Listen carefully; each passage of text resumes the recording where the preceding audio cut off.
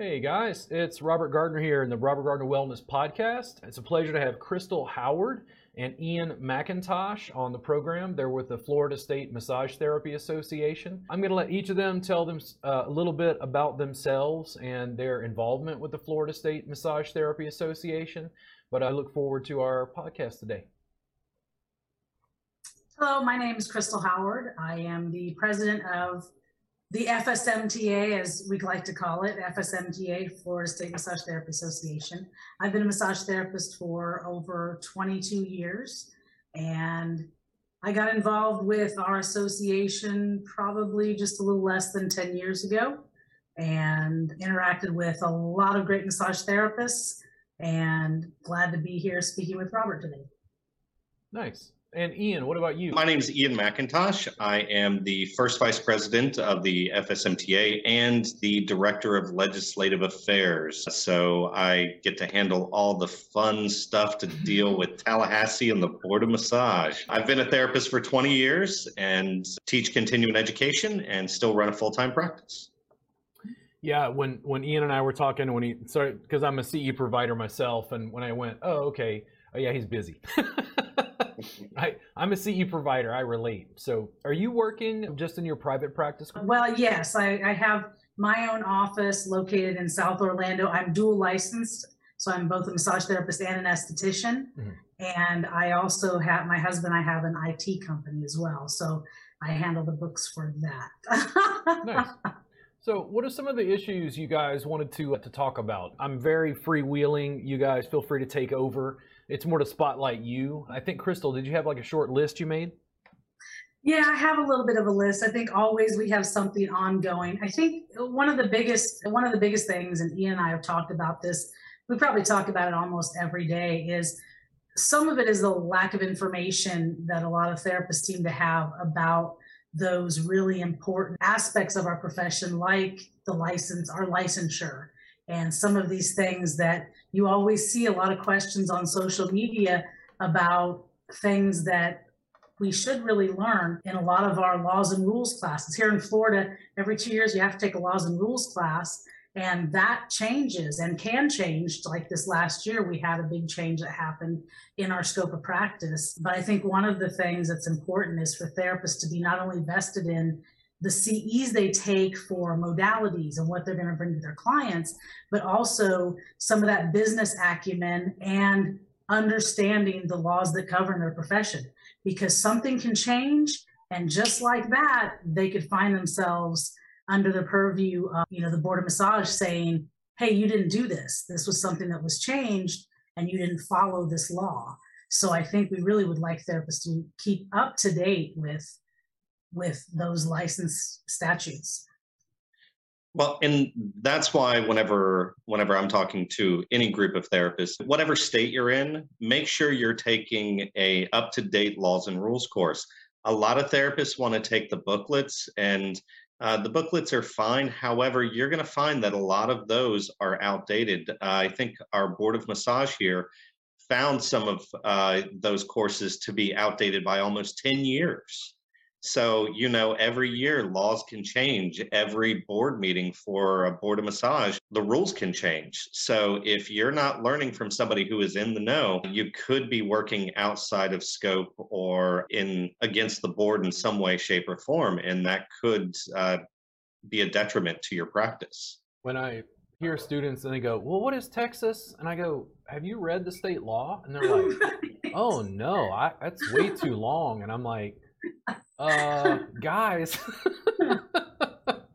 And then let me ask you, in Texas, are you guys under Department of Health? Are you under? Very, very controversial. And this is one of those things that amongst colleagues, we can have these drinks. I'm having Topo Chico today, but this is a whiskey conversation. We used to be under the Department of State Health Services. Okay. And for a lot of states, that's considered an upgrade because you're part of healthcare. Right. We're now under the Texas Department of Licensing and Regulation, which some massage therapists saw as a demotion of sorts. But nothing about the law changed. It's just that the bureaucracy that was handling massage regulation TDLR also had a public image of being quicker, more effective, and they could handle certain things. I don't know exactly how that change came about because I'm too busy focusing on CE classes and just, teaching and doing my thing. But that's where Texas is currently, is we're under TDLR, the Texas Department of Licensing and Regulation, and we're no longer under the Department of State Health Services. Okay. Well, so I hold 2 licenses here in Florida, and then about 9 years ago, I got my license in Illinois. In Illinois, they are licensed under the Professional Business Regulation. It's like IPFR, Professional Financial Regulation in Illinois. So it's I think kind of looked at a little bit more like personal services. The issue in Florida, and the reason a lot of therapists don't understand why we have so much law, we are under Department of Health. And not only are we under Department of Health as the Massage Therapy Practice Act, we're also governed by the Florida healthcare professions. So what applies to most chiropractors and PTs and occupational therapists applies to us. So it's one of those things, because it's under the Department of Health here, we have a few more things we have to do. And it does put us, they do view it as healthcare in the state. So yeah, I know about half the states are health under Department of Health and half the states are under license regulations. So yeah, it's an interesting students teaching CE classes, COVID was weird and just put a burr in my ass because it was like some states before COVID like allowed online education or didn't, and then because of COVID some of them like loosened up laws, but then students are contacting me and I'm like, there's 50 sets of rules. I don't know what the hell your state allows. I don't have legal contacts in your state, and I don't have a team of lawyers to tell me what I can do when I turn on cameras on the internet and stream to you live from 4 camera angles in 15 minutes. Well, and you're right, and that is the thing. Understanding what their Board of Massage dictates as far as CEs, but that's my thing with my Illinois license. I have to have courses that are NCTMB. That's fine. But here in Florida, we are the unique animal in the fact that if you're in Florida, your courses, even if they're NCTMB approved, they have to be Florida Board of Massage approved. So, and I think my thought about that is because we do have over 38,000 massage therapists here in Florida. We have such a large number of therapists that I know the board was concerned a number of years ago, and Ian could probably speak a little more to it, just with making sure that these classes were valid classes. Not only does the Board of Massage protect consumers from massage therapists, I hate to put it that way, but they also protect the massage therapists that are consumers for the CE providers. So I think they were looking at it from that very clear perspective to make sure that those classes were actually true and valid and had substance to them. Yeah, and I can add a little more to that. At one point, you could be an NCB provider, and whenever you applied with the state of Florida, you basically got carte blanche to put whatever classes you wanted. Like literally, I could go, if it was how it was 5 years ago, I could go on right now and just type in whatever class that I want to teach, basket weaving for massage therapists, and it would have been approved. So the board happened to see a lot of these courses starting to come under fire. So they started making it to where the providers have to submit their class syllabus and the information regarding said classes. And it does go through the approval process. You are an approved provider in the state if you're NCB. Your courses, however, have to be reviewed. The review process, is that only through CE Broker now? Well, CE Broker, you submit it through them, and then the Board of Massage Therapy actually reviews said classes to ensure that they do work within scope. Yeah. And I know you had an issue, Robert. I think you had said about a couple classes you were trying to send through Florida. Yeah, and so forever and a day. The thing is, from my perspective, you're a CE provider, you're in Texas. And to give you the viewers at home, if you catch this and you're wondering about massage regulation. So Texas never waived the online class issue, which means you can't take online classes for any hands-on subject related to massage for CE credit in Texas. I have a social media marketing class, which they'll go, okay, yeah, that's fine, because it's not hands-on. 95% of what I do is run 4 camera angles live through a YouTube feed. I allow students to call me live with questions and answer their questions interactively. I cannot give CE credit for what I just mentioned because Texas never waived that rule during COVID. They said, nope, you still have to take your class in person, or you could take theory, some kind of theory class online. Then people would contact me because I'm all over Facebook groups and somebody's in Florida and they're like, can I use your class for credit? And I go, oh, let me go to do some research. And then it's like, I run into CE Broker and they're like, no, you have to submit it. Even though it's nationally approved, you have to submit it to CE Broker, and then the Florida State Board is going to look at it.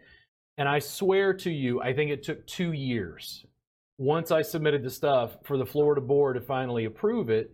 But then the other night when I went to search, and this maybe, I just don't know how CE Broker functions, or maybe it's search engine, it was like I couldn't find my courses listed when I was searching for them. If I go into their dashboard, which is my dashboard, I can find it.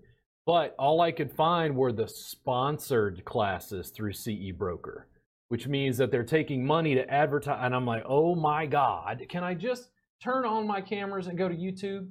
This is very direct to consumer. Like, it's like, what am I doing here? Come on now. It's like, I want it to be streamlined and easy. And I think that we would all agree that we want some degree of quality control. The question would be is how do we obtain that? Well, I'll say when I was licensed, when I first got licensed in '99 with CE renewals, you could do all distance learning. At that time, 22, almost 23 years ago, you could do all of your courses distance learning if you wanted. They changed that, I believe, in maybe 2004. They changed. And so in Florida, what we have 24 CEs required in a 2-year renewal period. 12 of those have to be, everyone refers to them as hands-on. What our board refers to them as is relevant to massage. So relevant to massage with either a demonstration by instructor or trade, has to be that visual element to be able to replicate or whatever. And typically that is live. And like you said, I find it interesting that Texas didn't at least waive that during COVID, because I mean, for our people, we're talking throughout 2020 and 2021, lots of people didn't want to get together. I mean, there were a lot of, it was, yeah, there were, Shackles. Yeah, that's surprising to me. So here's the funny thing. So Florida approved the 12 relevant to massage hands-on, but it couldn't just be, you couldn't just show a live video. You had to submit it to the board as a broadcast live. Correct. Okay. Yeah. If you already had a live class, which would be an in-person, somebody would come and you would do the course together, that would be fine. That's still live. But if you wanted during COVID, during this renewal period, what you had to do was just resubmit your class as a broadcast live. Yeah. So you were going to do a webinar, you were going to keep track of everyone that was in attendance, you were going to be able to interact the whole bit. And then, or you could do the live with like some sort of measure to prove, like a test at the end, or something that could be a recorded course is fine, but there has to be something that you're proving you actually watched at least something and understood some component of it. Yeah. So, but yeah, that kind of. Some people, students, they're almost, I've embraced online education to the point where they're like, are you not teaching in person anymore? And I'm like, guys, I can stream to 10,000 people at once. I talk to my subscribers. I'm like, listen, I can go to YouTube. I can live stream to you 2 hours a day, 5 days a week, 52 weeks a year. You guys ready to go? And they're like, wait, what? And I'm like, oh my God. Oh, the pain, the anguish. Like, I'm not getting rid of in-person classes. I love teaching in person. Who doesn't like to get a massage in person? Well, But that, and it's so expensive. much more. Well, it's so much. It's the in-person component is necessary. We are a tactile profession, so there is a component that has to be there. But anytime, if you look at like an intro class where you're just going to tell me a little bit about a modality I might not know, that's going to really be more general, and that's really going to be something that maybe I can watch you do a small portion of demonstration. I mean, there's a component, I think there's a bridging that's going with a lot of people wanting to do some hybrid classes, wanting to do, some components distant, some components live. I do think that people get that. It really hits a little more home. It's kind of that difference between learning something when you type it versus when you actually write it down. There's a reinforcement there when there's a tactile component, It's a supplement. And what I keep telling the students is I'm like, listen, get 6 massage therapists in your living room. You can call me live. You're all working on each other, giving hands-on feedback. I'll stream to you 5 days a week, 2 hours a day. And they're like, but I want hands-on. And I'm like, oh my God. Well, and that's the thing. Great. Take a 2-day hands-on course. And then when you want to reinforce, then when you, because, 2 days with most anything you're learning new is not enough to get out there doing it. Yeah. So, right. So why not have these enhancements? I've done that. I've taken a weekend course and then purchased a home steady to be able to follow up and work on additional components that add to what I've already learned. Because I've already learned some of those basics, I can continue to grow with what's available either online or video. Yeah, makes sense. Well, and I just wanted to add also, I think the culture of continuing education needs to change as far as how a lot of therapists view it, because so often they see it as a burden instead of an opportunity. Yes. Oh, please, yeah. God, can I get a hallelujah? Exactly.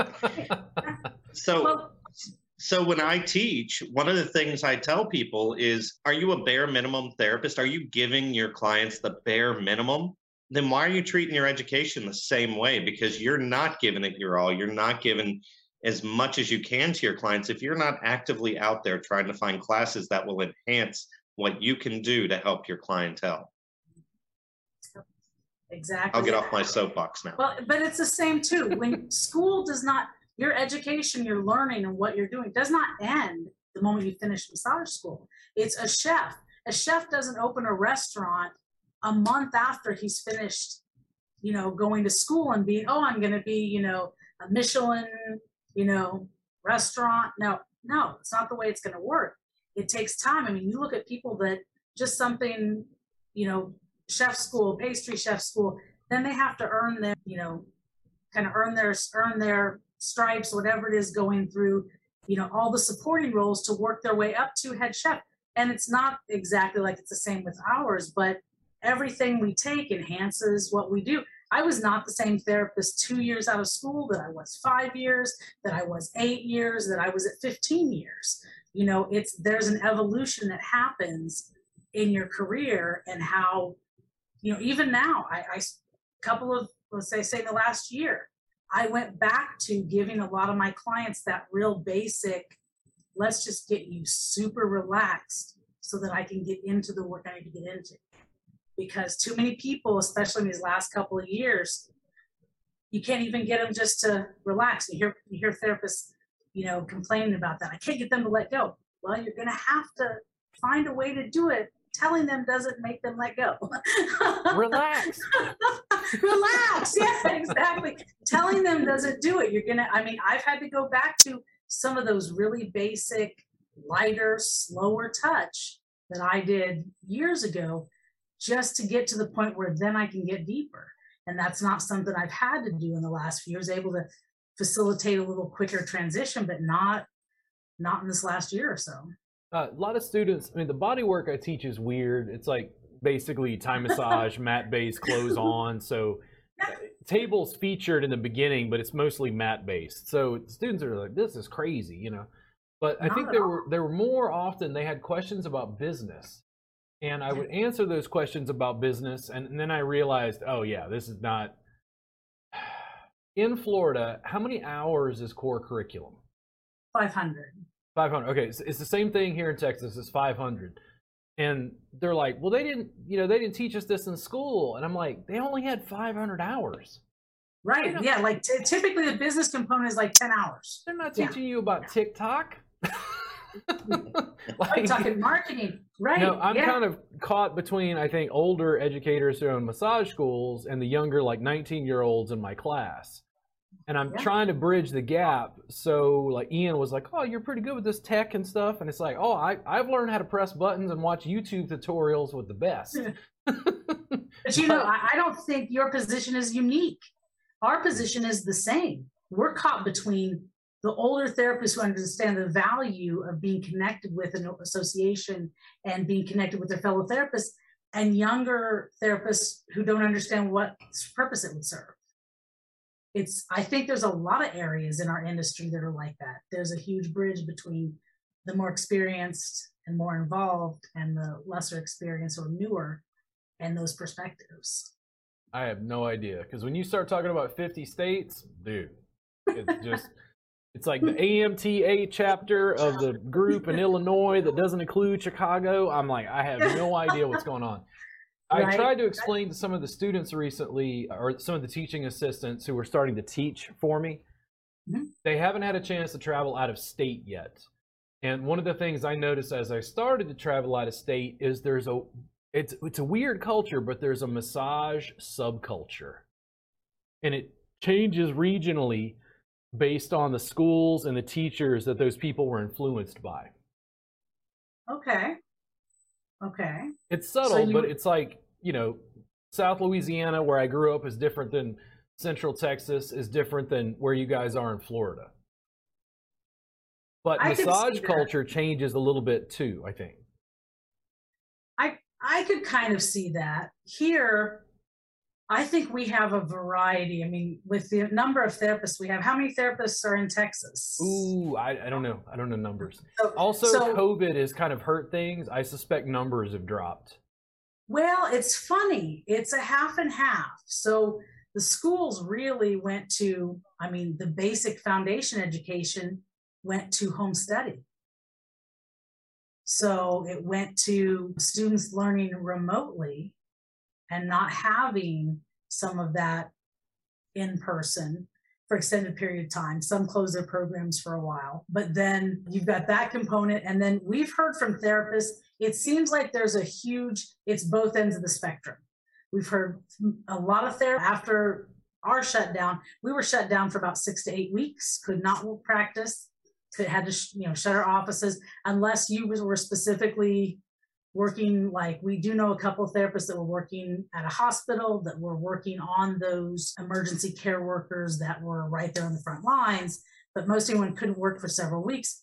And then everyone got back on, got back into working. And we've heard from therapists, either they closed their practice, they were slow, they hadn't been able to get back on track, and they found a different career or decided to take a hiatus. And then we've heard other therapists saying, I'm busier than I've ever been. I'm working 6 days a week.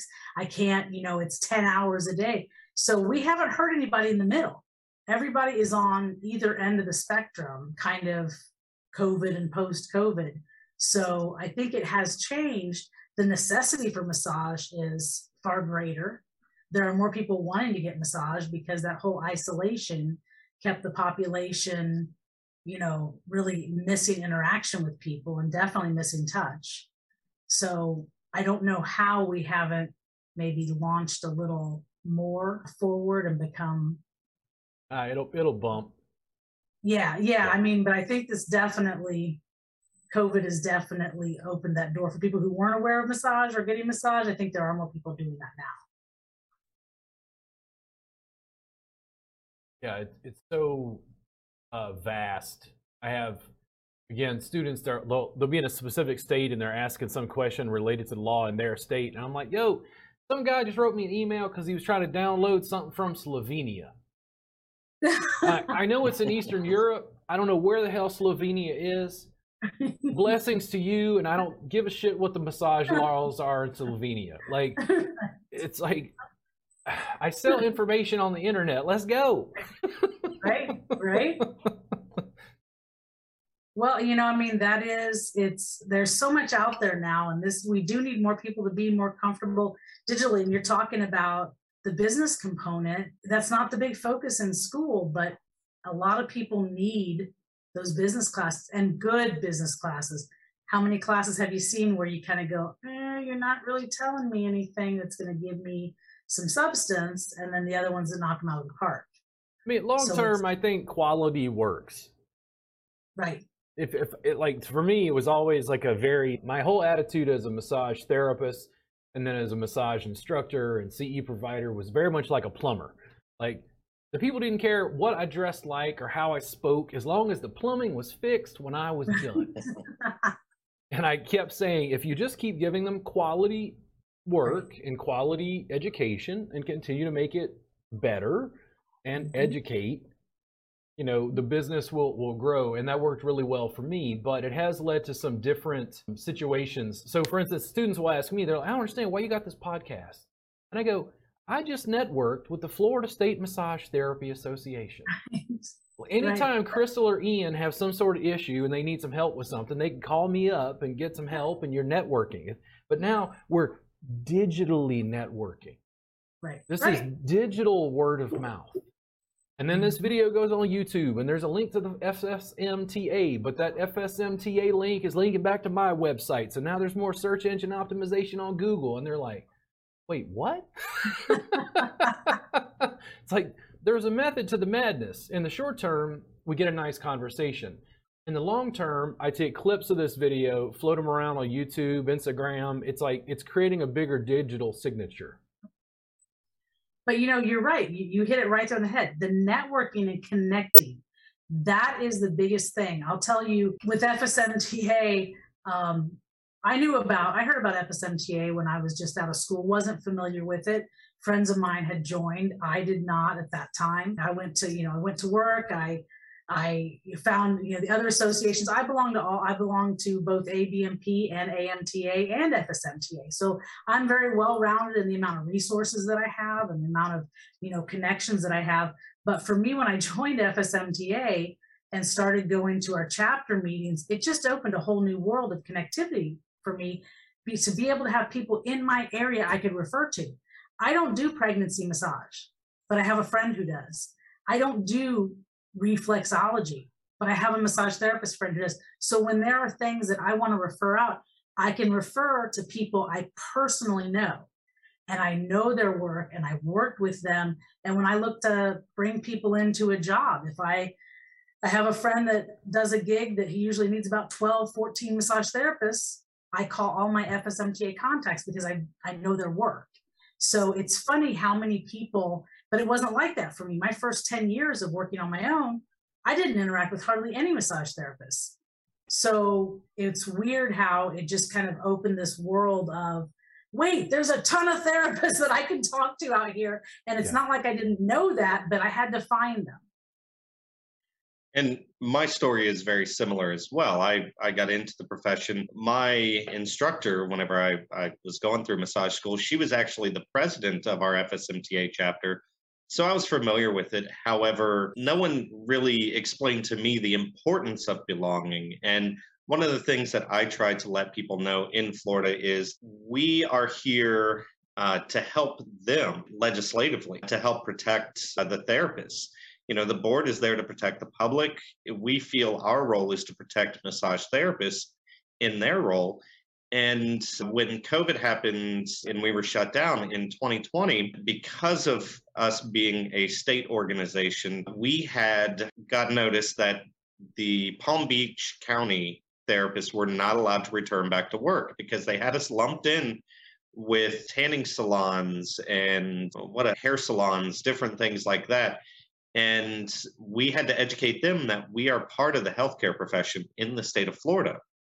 Once our organization contacted their government relations person for Palm Beach County, they amended their mandate and allowed the therapists there in that county to get back to work. In addition to that, we also saw that they had lumped acupuncturists in that as well. And with massage and acupuncture, in my opinion, working so well together, we also educated them that they were part of the Department of Health as well. So we helped get them back to work at, and each organization, Crystal mentioned AMTA and ABMP and FSMTA.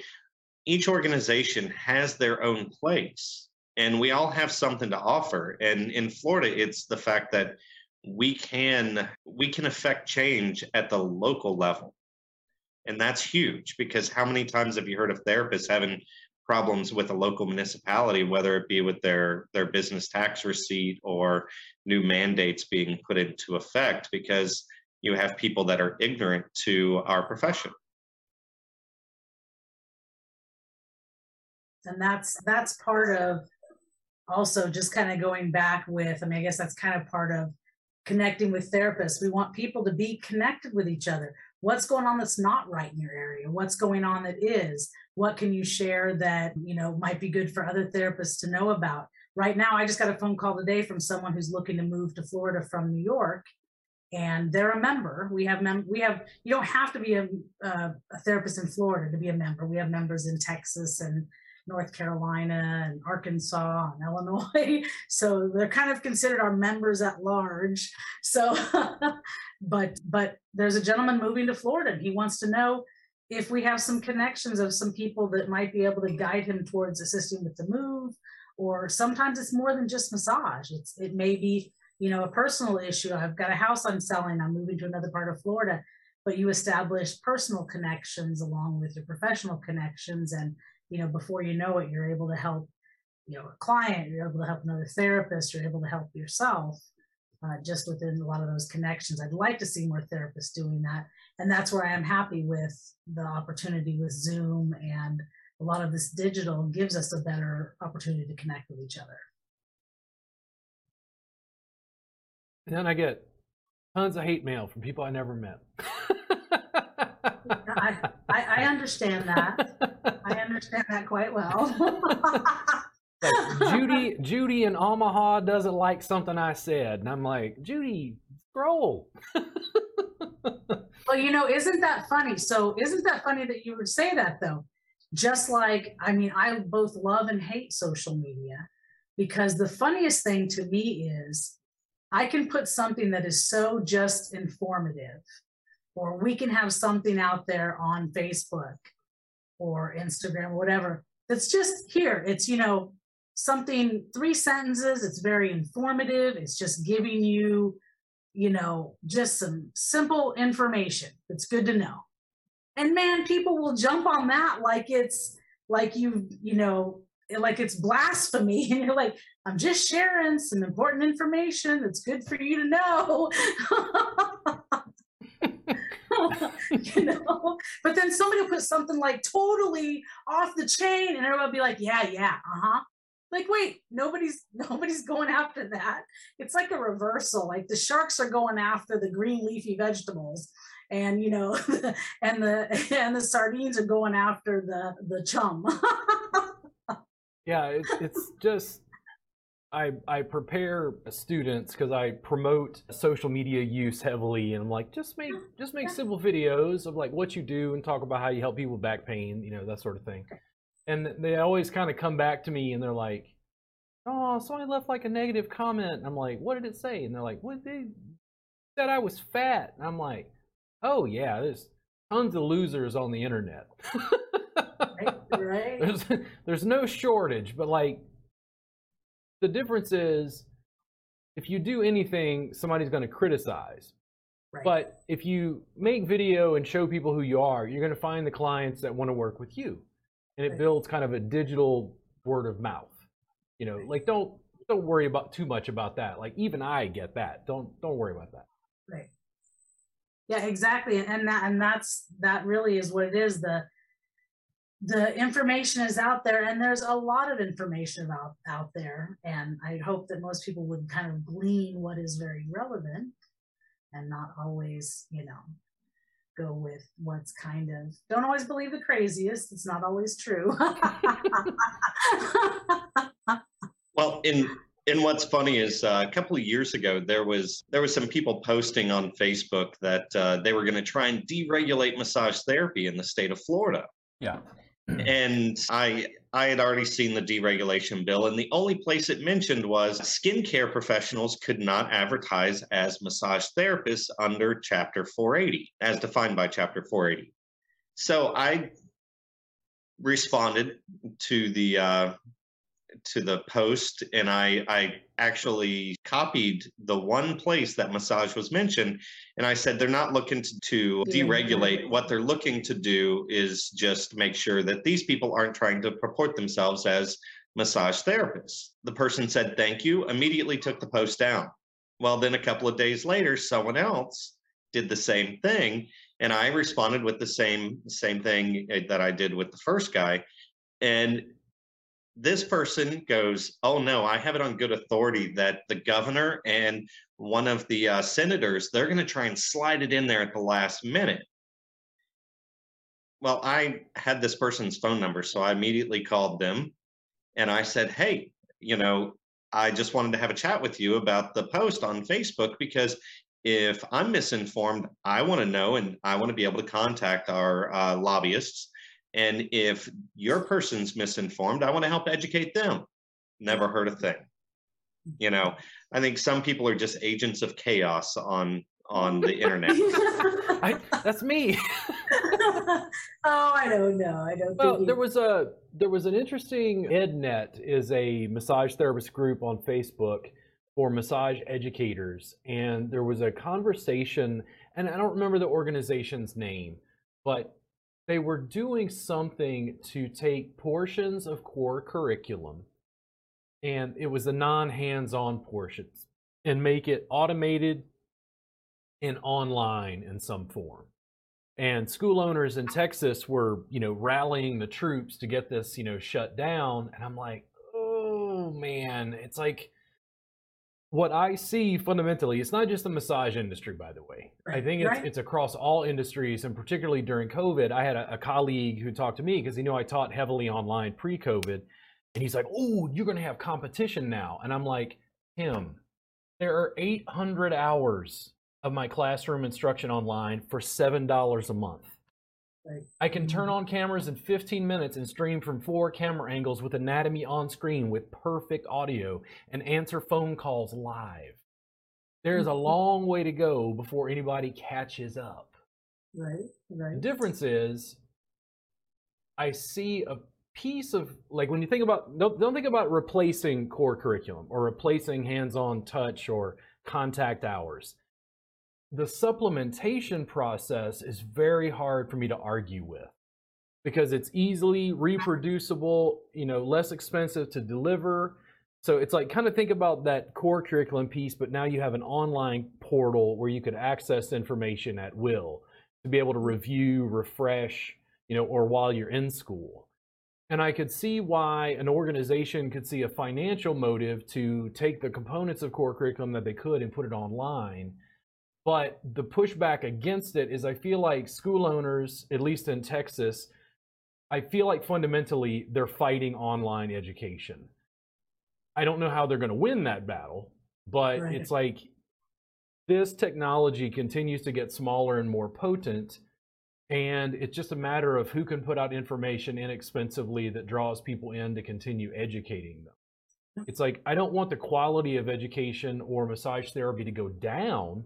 It's just the opposite. We might have a difference of opinion of how that is accomplished, but I keep supplementing as heavily as I can related to the curriculum I'm teaching, because I have students who write me who have never taken an in-person class with me, who are like, dude, you transformed my entire practice for $7. And I'm like, well, great, good, let's go.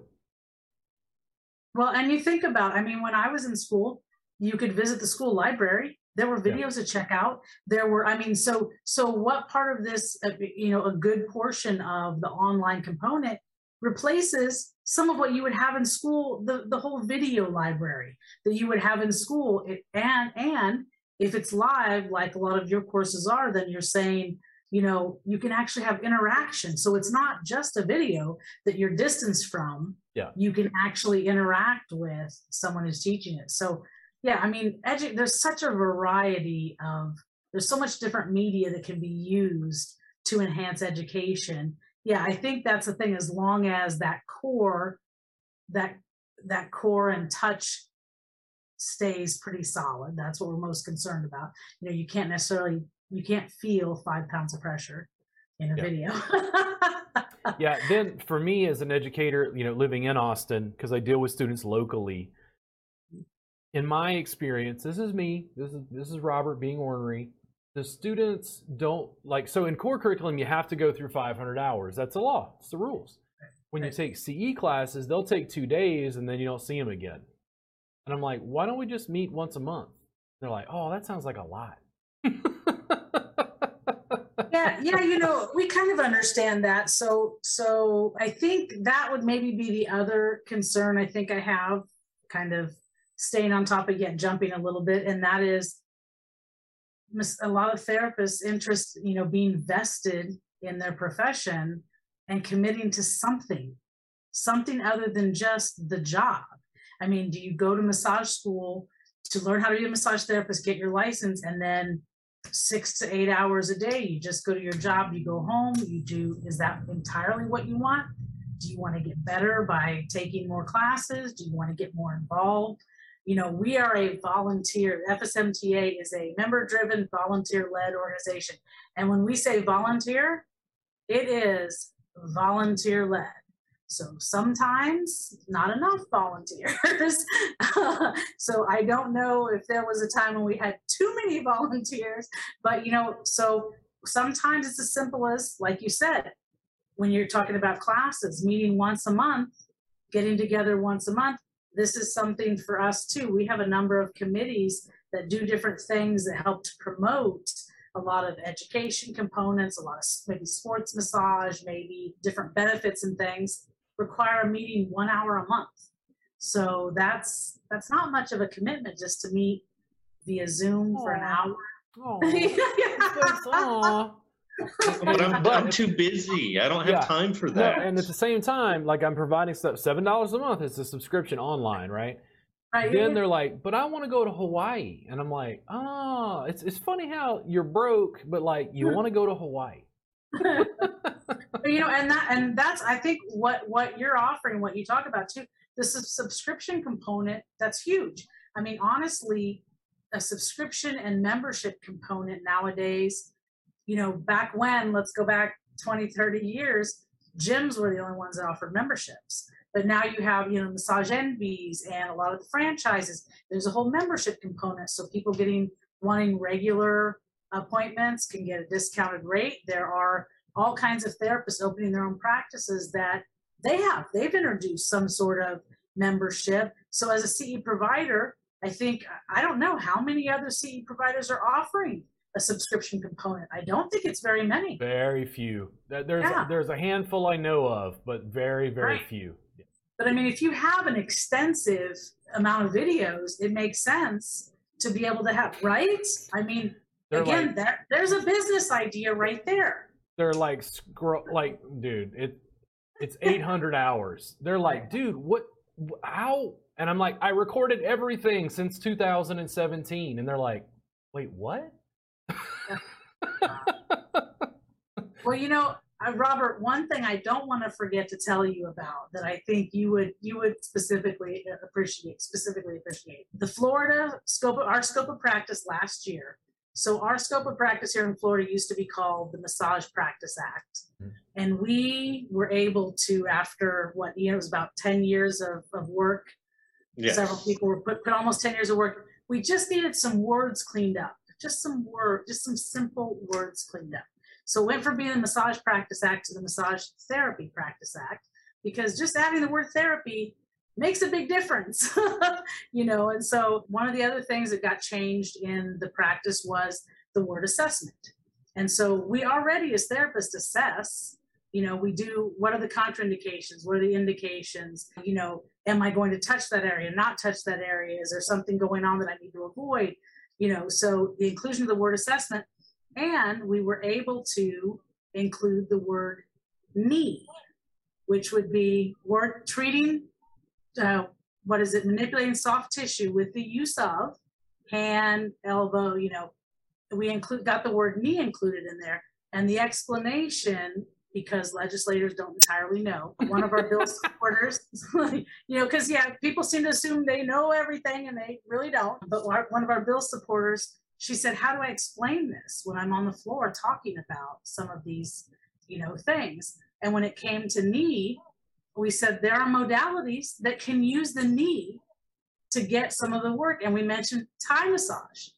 Thai massage can have a variety of different, like you talk about working on, sports massage. We had to kind of pull all those modalities that might use the knee as a leverage point, to provide pressure, whatever the case might be. And so she was able to actually, even in doing chair massage, you might use the knee, in some different positions. So she was actually able to explain that to the legislators so that they would understand. But I figure since you do some of this, different type of modality and using Thai and some different things, you'd appreciate actually using a portion of the body that we do use, not, it kind of falls in line there.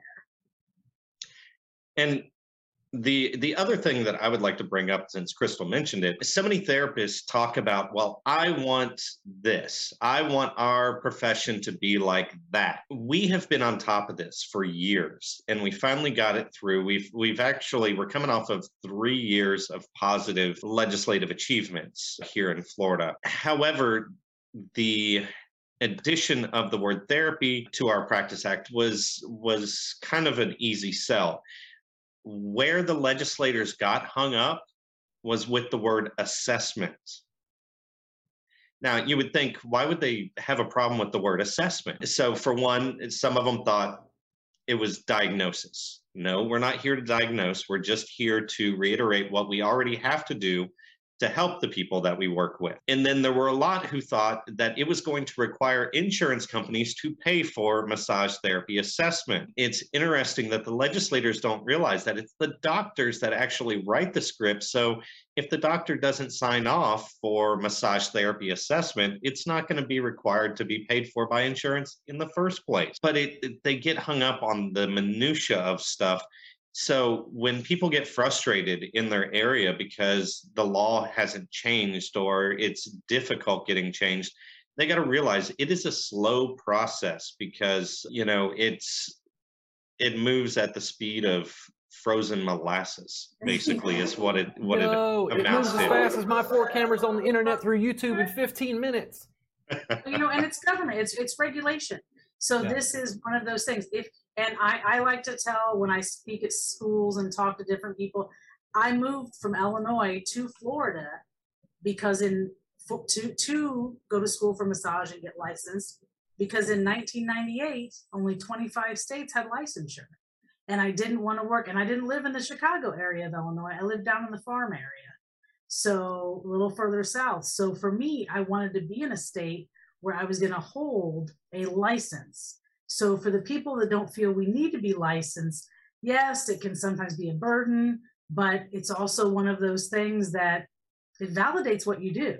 And if you can't look at it that way, then maybe you need to rethink why and what you're doing. It's, you want to make sure that what you're doing is respected, is trusted. And unfortunately, it is government, which can be sticky at times, but it is validated when you hold a license. Florida was the second state to get licensure in 1943. So, and that might be a lot of what we do does have the potential to influence other states too. So that's kind of one of the key things for us. And I think why FSMTA has been around for so long, and there has been, we're just a state association, but what Florida does influences other states. There are times you can look on other state boards when they're developing or reviewing their own laws, and literally on their agenda, it'll say Florida laws and rules. They'll be taking a look at ours to kind of see if there's something they might want to emulate.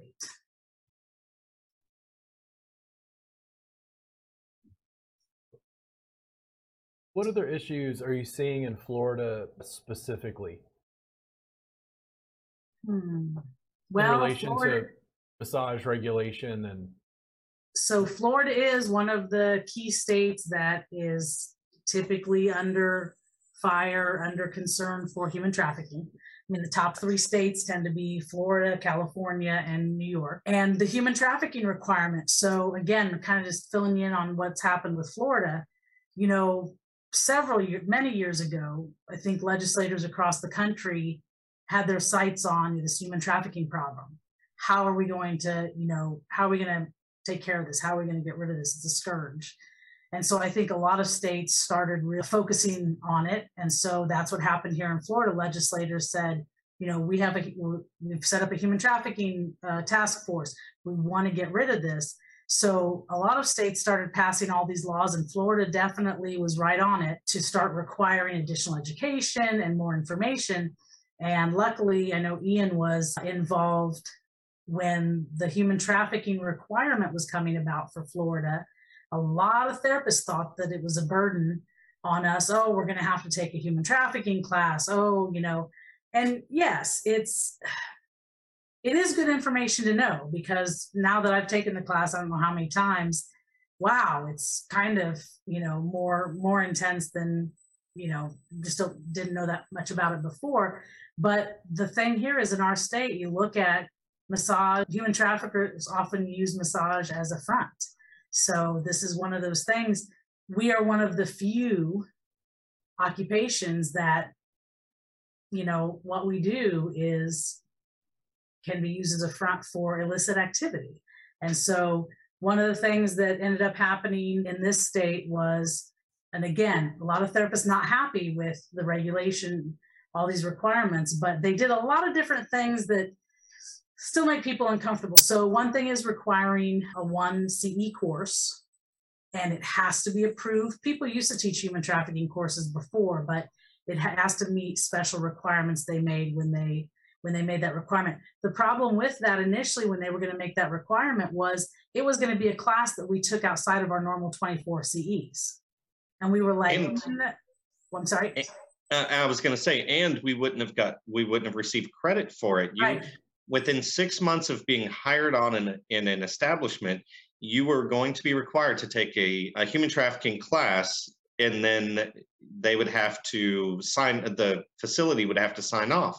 Well, these bad actors in our profession would have just rubber stamped them and said, oh yeah, they've had the training, and that would have been that. They had no teeth. So to give a little background, originally the bill itself was just horrible. And it was coming at a time where the legislature was looking to do something. And it was the same year that Epstein first got arrested, and when Robert Kraft got caught in the Asian massage place in Palm Beach area here in Florida. For those that might not know, Robert Kraft is the owner of the New England Patriots. So it was high profile in the news, and they were going to do something. And we could have very easily said, absolutely not, we hate this. And they would have said, thank you for your input, and done whatever they wanted to anyway. Right. So with our guidance, we were able to make it to where the CE requirement not only affected massage therapists, but every single medical professional in the state of Florida. So it put us all on the same line. And how we did that is we explained that the medical field is one of the first lines of defense against human trafficking. And then they also wanted us to do human trafficking posters. Well, they applied that to the majority of the medical field as well, because they were looking to single us out for years. So by helping to educate the legislators, we made it much more palatable. And then on top of that, the education requirement, I made sure it was in the statute that it was not to exceed the 24 hours that we were already required to take. So it was going to be within those 24 hours. So a lot of therapists that are unhappy about this, they don't know where all of it originated and how much worse it could have been if we said, you know what, massage therapists don't like this. Sorry, we don't want to do it. And they would have been like, too bad. Well, and that's it. That's it. Some of the involvement, when people are involved and can let us know certain things, that's when we reach out. And kind of speaking, bringing back when you mentioned taking almost 2 years to get CE courses approved. In the last few years, our board of massage has 7 members, should have 7 members. For the last, how many years, Ian? 5? 6 years or Four, so. 4 or 5 years at least. Been running with 4 members, so no governor had appointed. We did not have a full board. In fact, a lot of the health boards here in Florida, nursing and I don't know if dentistry, acupuncture, a lot of the boards were underserved. So at last year's legislative session, Ian and I were talking to a couple of legislators and they said, what can we help you with? And we said, get our board full. Our people can't do the work they need to do. So part of that delay you may have had in getting those classes approved could have been because only one person was reviewing the classes. I know TDLR, again, we were under Department of State Health Services. Now we're under TDLR. So I don't want to talk trash in my own state. Please don't contact me. But I think under the Department of State Health Services, we all know how big Texas is. Right. There was one inspector for the entire state. Wow. Just for establishment inspections? Wow. Ooh. So what do you think happened, like when you talk about human trafficking, like in El Paso? Right. It's like, I can drive, and I did this, I taught in Brownsville, so I'm in central Texas. I drove 8 hours south to Brownsville. I'm still in Texas, down at the very southern tip on the border. I'm like, there's no inspections going on down here. Right. Like, there's no way that one inspector. Now, I'm assuming that's changed under TDLR, but once you see the wiring under the board, Right. Yeah. That's it's interesting how so are different. So I'm curious too. So you know that the interstate, what is it called? Interstate License Compact. That's kind of in the works. A number of groups are working on trying to get some license portability. That's a conversation that's going on among a number of different groups. And I know we've got a few people we're going to be talking with. And I think most people are in support of that portability, being able to go to other states like nurses do. In fact, I think our state right now is looking at a mental health professionals interstate compact. So it's good. I think the more healthcare professions we have that can look at traveling to other states and working, that would be interesting if we can get a fair amount of states to agree to that. That's especially for therapists that are in states where they're on the edge. Some of our panhandle therapists, they have opportunities to work in Alabama, or Georgia. So I know that's a big kind of on the horizon, and I think we're fairly well in favor of that going forward. But I don't know what else I would say would be in Florida right now that I think the biggest thing that I'm hearing or seeing is one of the things that we do is we have local meetings among our chapters. So we have 19 chapters throughout the state. The majority of chapters hold a monthly meeting where there's some announcements and a CE presentation. And we're still struggling to get a lot of that back online. For the same number of therapists that say, oh, I want to get together again. I really want to connect. I really want to see everybody. Even when that kind of goes along, only maybe half of those people show up. There's still people that are hesitating to get. So I think we're really at this strange kind of precipice where it's like, yeah, we want to, I don't know, I'm a little unsure. So there's still so much uncertainty with really getting together. I don't think we're going to see a lot of stuff. I hate to say return back to normal, but that is the term, really probably even till the end of the year. Yeah. Students are asking me about in-person classes, and I'm trying to build the business so that I can have Danielle or Kristen or other students start teaching some of the basic classes so I can continue to grow. And I got a message from Abilene yesterday, and I have to do this all the time, even for Texas, and go, where's Abilene? I'm like, okay, it's west of Dallas. And I'm like, they're looking for training. Right. My target market is not Abilene. I love you if you're in Abilene, by the way, but it's like, I'm here. Well, yeah, I'm here in Austin. Like, I don't, other than Houston, Dallas, San Antonio, big cities, I'm like, I don't know what's going on in Abilene. I don't know what's going on in Lubbock, but you keep getting contacts, and there's a challenge, which is why I've leaned so heavily towards digital supplementation to, give them the basics in an in-person class and then continue to supplement online as much as possible to make it more accessible and available. Well, exactly what you've said. With our chapter meetings, we went 2020, 2020 took a little bit to kind of get our footing because everybody's going, okay, what's going on? I don't know. So it took a few months for people to say, okay, what are we doing? But it's helped us. Some of our larger chapters or some of our chapters that are a little further out, underserved, we've been able to do Zoom. And so we have a few chapters whose meetings are on the same night. So last year, when they can collaborate together. And so what the two do is the two chapters are able to host a Zoom meeting together, give the CE presentation, and we try to make sure that those CE presentations, meet the hands-on and are posted correctly for live. And we do have a few, that's probably what's most difficult for us is, hey, is that the class posted to meet the right requirements? Because we're going to get that pushback of, hey, it's not live, or hey, is this going to count? And we've got to really be on top of, the presenter. Hey, is that class going to meet the criteria that people are wanting right now? Is it going to meet the live requirements? Is it going to meet what they need? And that was our push last year as we got close to renewal was I hate to say, sometimes we do like the Board of Massage. We don't always agree with the decisions that they make. I think there's also a false narrative that FSMTA is right there with the board. We do support a lot of what they do, but we don't always agree. So funny, in 2020, they started requiring an additional form for a lot of the classes, and it's not a difficult form. It just kind of breaks down, I think, Ian, breaks down the objectives and outcomes for some of the classes. Well, Robert, if you applied, then you probably filled out the Form B, to be a provider in the state of Florida. The problem is it doesn't give a whole lot of explanation. It just says, here's what it should say under this, here's what it should say under this. But what they really want is they want like an hourly breakdown.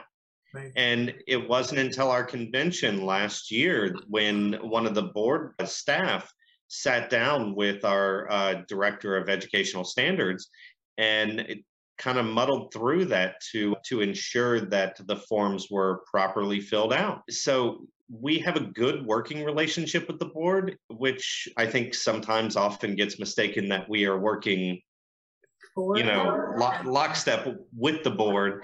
And no, we're trying to have a good working relationship so we can make things easier on therapists. However, we recognize where they come from, which is protecting the public. So. Well, and that's the other thing too. And it falls, I think that, and so what I'm going to say next isn't unique to Florida. I think it's across the whole country. And that is, we are regulated. Most states are regulated. And the problem is you have staff for whether it's Department of Business and Professional Regulation or whether it's Department of Health, when it comes to their administrative stuff, they know how to do it. They know how to do it well, but it's not clear. All that legalese and all of that administrative jargon is not something that is easily well relatable to the massage therapist. I've shared different bills when we've seen things coming up to go before legislature. And I've had therapists say, well, who can read that? I don't understand any of that. Well, right. A lot of this stuff is written. The way a bill is written is one way. The way administrative code is written when it's following up with whatever our laws might be. So I think there's something too that therapists automatically will disconnect because they don't understand it. It seems to be confusing because it's just so much boring, administrative. And to that, those people that do this, like the staff for the department or the staff, the aides, they know this stuff in their sleep because, they've been doing it so long, they're so familiar with it. Somebody who's new to it, they can't explain. So when something does come from Department of Health, a lot of times there's confusion because it's not clear to the everyday person, to the therapist, to say, wait, what does this mean? I don't understand. They haven't put it in a way that's really relatable. And so that's one of the ways that we help to bridge and break things down to say, okay, they mean this, or they mean you need to do this, this, and this. Similar to, and I've seen this in our industry, a seasoned, 30-year therapist and a 1-year therapist.